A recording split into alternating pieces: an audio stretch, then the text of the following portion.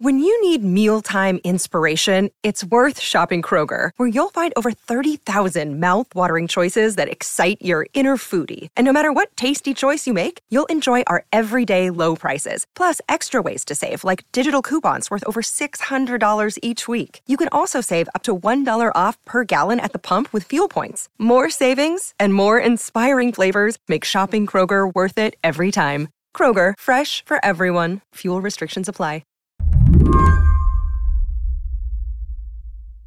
Let's go back to 1996. Yo, tell you what I want, what I really, really want. So tell me what you want, what you really, really want. You know, Seinfeld, Friends, The Simpsons were still good, and the World Wide Web was the Wild Wild West.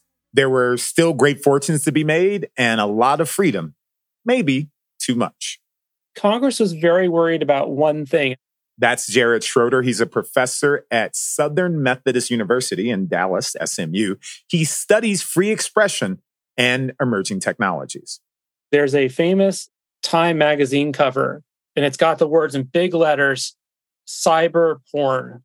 This new thing, the World Wide Web, was open and free. For the first time, nearly everyone had knowledge at their fingertips and the freedom to connect with people all over the world. But that freedom also meant easy access to obscene and indecent content to anyone with internet access, including children.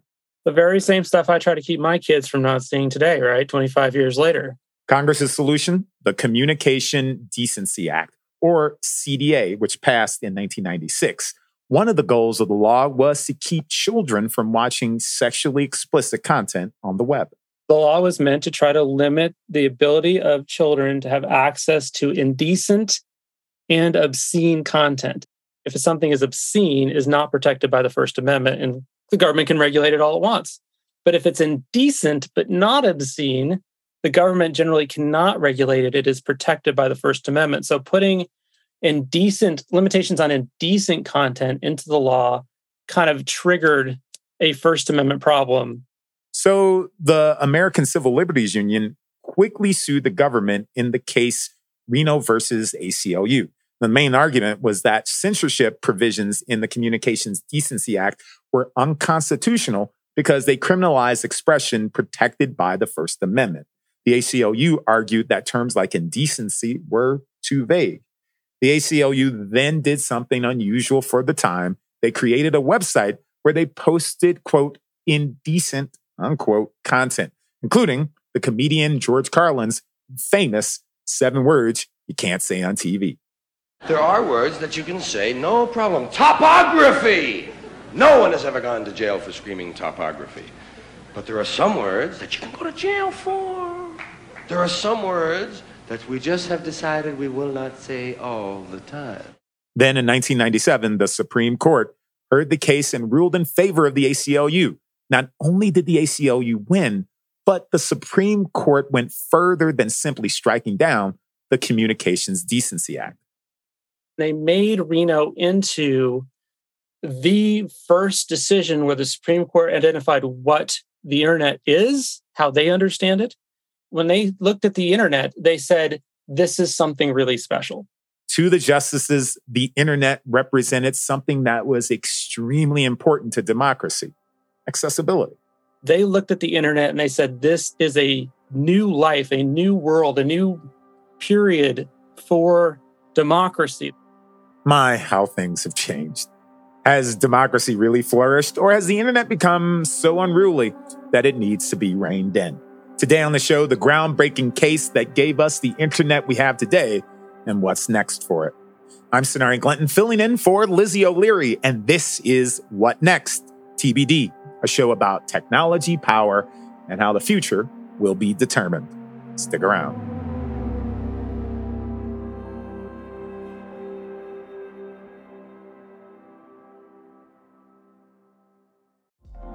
Apple Card is the perfect cashback rewards credit card. You earn up to 3% daily cash on every purchase every day. That's 3% on your favorite products at Apple, 2% on all other Apple Card with Apple Pay purchases, and 1% on anything you buy with your titanium Apple Card or virtual card number.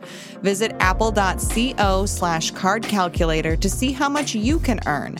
Apple Card issued by Goldman Sachs Bank, USA, Salt Lake City branch. Subject to credit approval. Terms apply. Okay, round two. Name something that's not boring. A laundry? Ooh, a book club. Computer solitaire, huh? Ah, sorry, we were looking for Chumba Casino. That's right, ChumbaCasino.com has over 100 casino-style games. Join today and play for free for your chance to redeem some serious prizes. ChumbaCasino.com. No purchase necessary. Void where prohibited by law. 18+ terms and conditions apply. See website for details. Now, when the internet was new, politicians had questions. In particular, what is this thing? And can we and should we regulate it? The first conflicts came trying to figure out what type of protection online speech should get. Should it be like print media, which has a lot of protections for free speech? Or should it be more like broadcast regulation, where the Federal Communications Commission determines what can and what can't be said on public airwaves? How did the court see the internet different from the established medias like radio and TV? They had the option of going with one of two models. There's almost like a fork in the road here. They could have gone with the types of protection that have traditionally been extended to like newspapers and political speech and that sort of thing, or they could go down the broadcast regulation route. The government argued it should be like radio, that the internet was like radio. The reason why broadcast has been regulated in a different way than all other media is because of the unique nature of broadcast. It is on the public airwaves, and those airwaves are shared. It's almost like a national park, right? The government cares for the space, the broadcast, the public airwaves, and then we license holders use it. And because the FCC had to be created to manage the license holders and to manage this shared limited resource, the government got involved. And because of that, the Supreme Court has ruled that the government can limit indecent content on the public airwaves.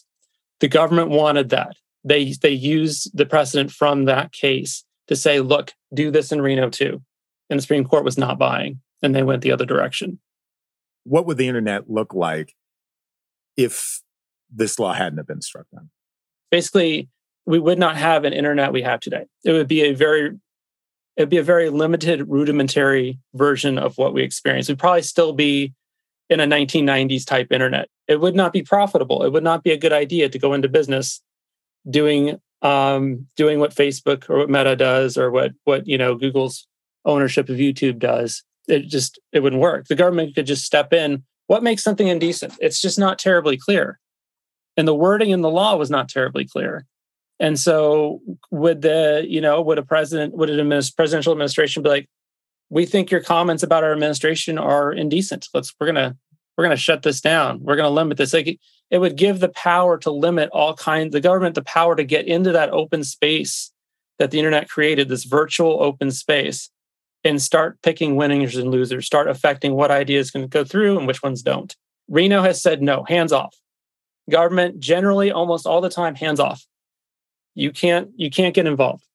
Now, when the CDA was written, lawmakers were afraid of how huge the internet would get. I don't know of a teenager who hasn't seen something genuinely obscene on the internet. Could there have been an in-between? I mean, that's part of the problem. And it's one of the reasons I think the Supreme Court was so definitive in what they said is, how do you have an in-between law that gives the government power to limit some expression, but not others? Because it's like the door is either open or not. If it just blocked obscenity, for instance, if they dropped indecency, well, that wouldn't stop very much of what they were trying to stop, because most of the content they were concerned about was indecent, but not obscene. So what has Reno versus ACLU done to shape how we know it today? I mean, is this where I can place the blame? I don't think you can blame Reno on this. It's 25 years old, and it's not just the years. If you think about how quickly the technology has changed in those 25 years, it's almost different than any other era of time. If you think about how media have evolved, it's moved so much faster. I remember, and I'm not, terribly old, I remember a life without the internet, right? Like, it's been so fast, such a quick development. Reno has aged quite a bit in the facts of the case because it really was a very different internet back then. No Wi-Fi, no mobile devices or smartphones, no social media.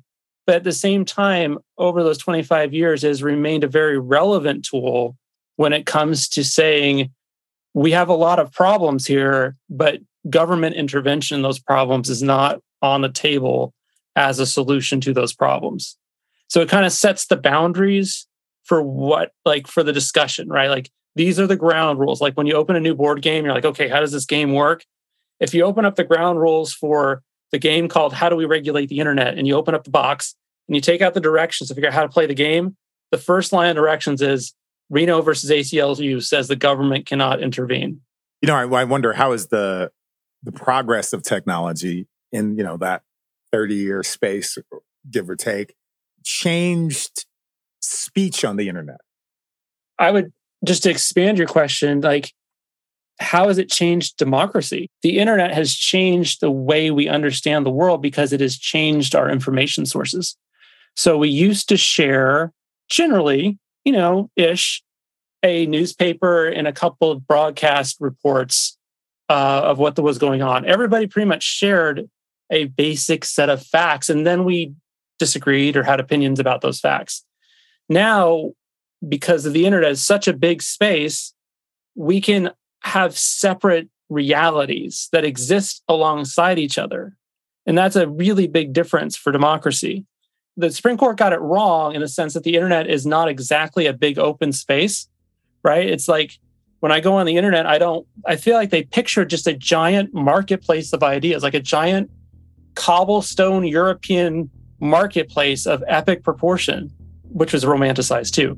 But really, it's not like that, right? If you go into the internet, if it were a physical structure, you don't walk into a giant open space. You walk into a heavily divided space with just tons of rooms and dividers. And where are those dividers coming from? Well, they're coming from algorithms that are placing us encouraging us toward people like us, making us more likely to only encounter ideas that reinforce us. This is the echo chamber concept, right?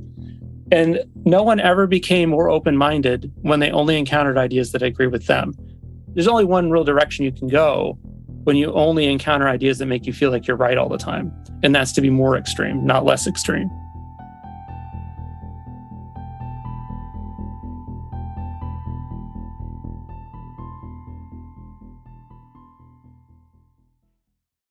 What is the one most important thing our society needs? That would be harsher punishment for parole violators, Stan. And world peace. Okay, we get it. World peace might seem like a pipe dream. But what if I told you it's not? 2024 will see more than 50 elections around the world. And in some places, peace is actually on the ballot. One reason is because countries in Europe and Latin America have been experimenting with this thing called feminist foreign policy. Because right now, the way that we wage war and peace, it's kind of a boys' club.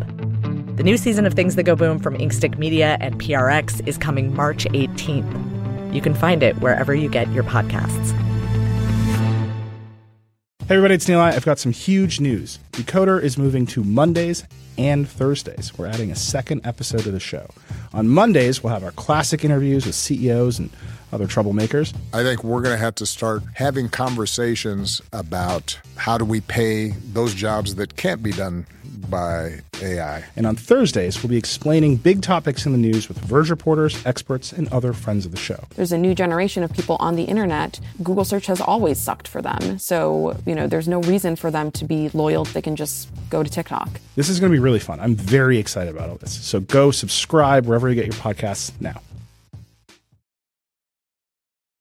If you're doom scrolling or encountering fake news or scams, being harassed by trolls or being doxxed, You feel like the internet is the Wild West with no one in charge. And I'm wondering, is it time to rethink that nobody in charge? It is a Wild West, but there are controllers. It's just they're not government controllers. It is Mark Zuckerberg and Meta, right? It's Google and YouTube. It's whoever's going to own Twitter. They're the space managers of these spaces, right? And it creates a whole new problem or a whole new challenge because democratic discourse no longer occurs in public spaces like a marketplace of ideas, like a public park or something like that, or public streets where you would hold a protest. It happens in a privately owned space. Since the January 6th riot, there have been quite a bit of changes by those types of controllers. I do think we could agree that there's been a more active role, whether it's been effective, whether it's been authentic. There has been more control by social media firms since the January 6th riot than there were before. The other option is, okay, it's time to get some control over this thing. Who do we trust to control it, right? We could say, well, Biden's president, we think he's going to be great. But then the next administration or the previous, it's going to change. We don't want an internet that our free speech changes every 2 years or every 4 years with each election cycle either, right? And so Reno, as a strong precedent for 25 years and however long it lasts, remains a strong statement that, look, it doesn't matter who president is, who's in Congress, the internet is going to be protected from the government stepping in and saying, you can't say this, or, this content's not okay. You said that January 6th brought more order to the internet. How so? It led to social media firms being more aggressive in how they police their spaces, right? We have seen them become more strident in blocking speakers and groups. We've seen them clarify their policies and execute more. I don't have a Facebook account, but my wife does. And she has noticed that Facebook has been blocking more things than it probably should. The AI that they've set up is blocking things that probably are not a problem. Like they've become just more aggressive in trying to limit speech that's harassing speech, things that a lot of people would say are problems on the internet, harassing speech, hate speech, extreme speech. Ever since January 6th, there's been, but I'm not saying they fixed it, right? It's been inconsistent. It's been, there's a lot of experimentation going on. There's not like a textbook or a rule book on how to do this yet. And I don't think that the social media firms are all, they're keeping their business interests in mind, which I don't want to sound like that's like they shouldn't be, but they're not all genuinely trying to create a great space for democratic discourse. That's part of the problem is you have a group of corporations that are, and that's their nature. A corporation's job is to make money in many ways, but they are not in the business of creating a perfect space for democratic discourse. What's the future for Reno, given the implications of the fallout of January 6th, et cetera? Okay, so Reno is a very strong precedent. It's almost a unanimous decision. And so it's really been very strong. It's been cited in over 1,000 state and federal court cases in the past 25 years. So about 40 times a year, courts have said, why have we made this reasoning? Reno versus ACLU. And the Supreme Court itself has cited it on average once a term, once a year, which you might be like, well, it's just once. But like how many cases are relevant to online free speech every term? Like one or two? I mean, so it's basically the case. But with a very different makeup and a conservative majority in the Supreme Court, Jared says that could change. But there is some pessimism that Reno will not persist as a strong precedent. I think it's very unlikely the Supreme Court will just say, oh, hell no, and just destroy it, right? I think it's more likely that it will die in pieces. The concern is that we have, the Supreme Court is I hate to break it to anybody who hasn't thought about this, but the Supreme Court is a political institution. Sometimes they are very careful and they do the whole Wizard of Oz thing and they hide behind the curtain. they're not in that phase right now, right? They clearly are a very political institution right now. And so the concern is that Reno will be harmed by this. If they overturn Reno, they're saying no to a lot more than just Reno, but they're saying no to fundamental First Amendment principles about free expression. But there is some concern that the court will chip away at it, that they'll say, oh yeah, it doesn't apply to this, or they'll allow lower court decisions that are clearly in conflict with the Reno decision to stand. They won't hear the case. They'll just leave it alone and let it stand. That's the concern. That the future of Reno is one that it would be kind of chipped away at, that it'd become weaker over the years. And I mean, I'm saying that's a bad thing. It's possible some of the folks listening will say, it's about damn time. Let's fix this. As I look back at the internet changing in the past between, 25 years since Reno, there are all kinds of new technologies that are out there that we may not have thought about, like virtual reality. What are the effects of Reno on virtual reality? And are people trying to rein in obscenity in something that's fast growing like the metaverse? The moment where we stop visiting the internet and we start living in the internet, we start living in virtual worlds, the very problems we're having already that people say we should fix this, something should be done about this. The metaverse poses the challenge, multiplies those challenges, right? So it's not just that we have bots taking part in human discourse in ways that we, spreading falsity, having, the agendas that were programmed into them. It's not just that we have them like we do in Twitter or anywhere else that bots are powerful. It's that the bot turns into someone that looks like a real person in the metaverse, that when they're telling you this, they look believable. When they tell you this, they look like someone. And when you tell them you don't believe them, it looks like it hurts. Like the metaverse makes this, more real. It makes the falsities more believable because they look like they're being delivered by real people versus, in an immersive sense too, versus opening up Twitter and being like, is this a bot? I don't know. All the challenges we have now should be multiplied by the metaverse. But Reno remains the directions to the board game, saying, if you want to fix these problems, the one thing you cannot do is to have the government the power to say what ideas are okay and what ideas are not. It looks like we're going to be dealing with the ramifications of this decision for a very long time. Reno is just the extension of a long set of First Amendment decisions, right? It's the case that took the First Amendment as the court has understood it and put it in the internet. It's the bridge from the main line of free expression precedents. It's the bridge from that to the internet, right? It's the case that says, okay, these things apply to the internet. And so if you're like, oh, let's just get rid of Reno, well, you're also going to have to break all these other things that were behind it. As soon as we think we figure part of something out, we get a new technology or a new innovation like the metaverse. But we'll definitely be dealing with these questions for a very long time. Jared Schroeder, thank you so much for taking the time to talk to us. I appreciate it. Thank you. It was so interesting. It's just wonderful to talk about it. Jared Schroeder studies free expression and emerging technologies at SMU. That's it for the show today. TBD is produced by Evan Campbell. Our show is edited by Tori Bosch. Joanne Levine is the executive producer for What Next. Alicia Montgomery is vice president for audio at Slate. TBD is part of the larger What Next family. TBD is also a part of Future Tense, a partnership of Slate, Arizona State University, and New America. I'm Sonari Glinton, filling in for Lizzie O'Leary. Thank you for listening.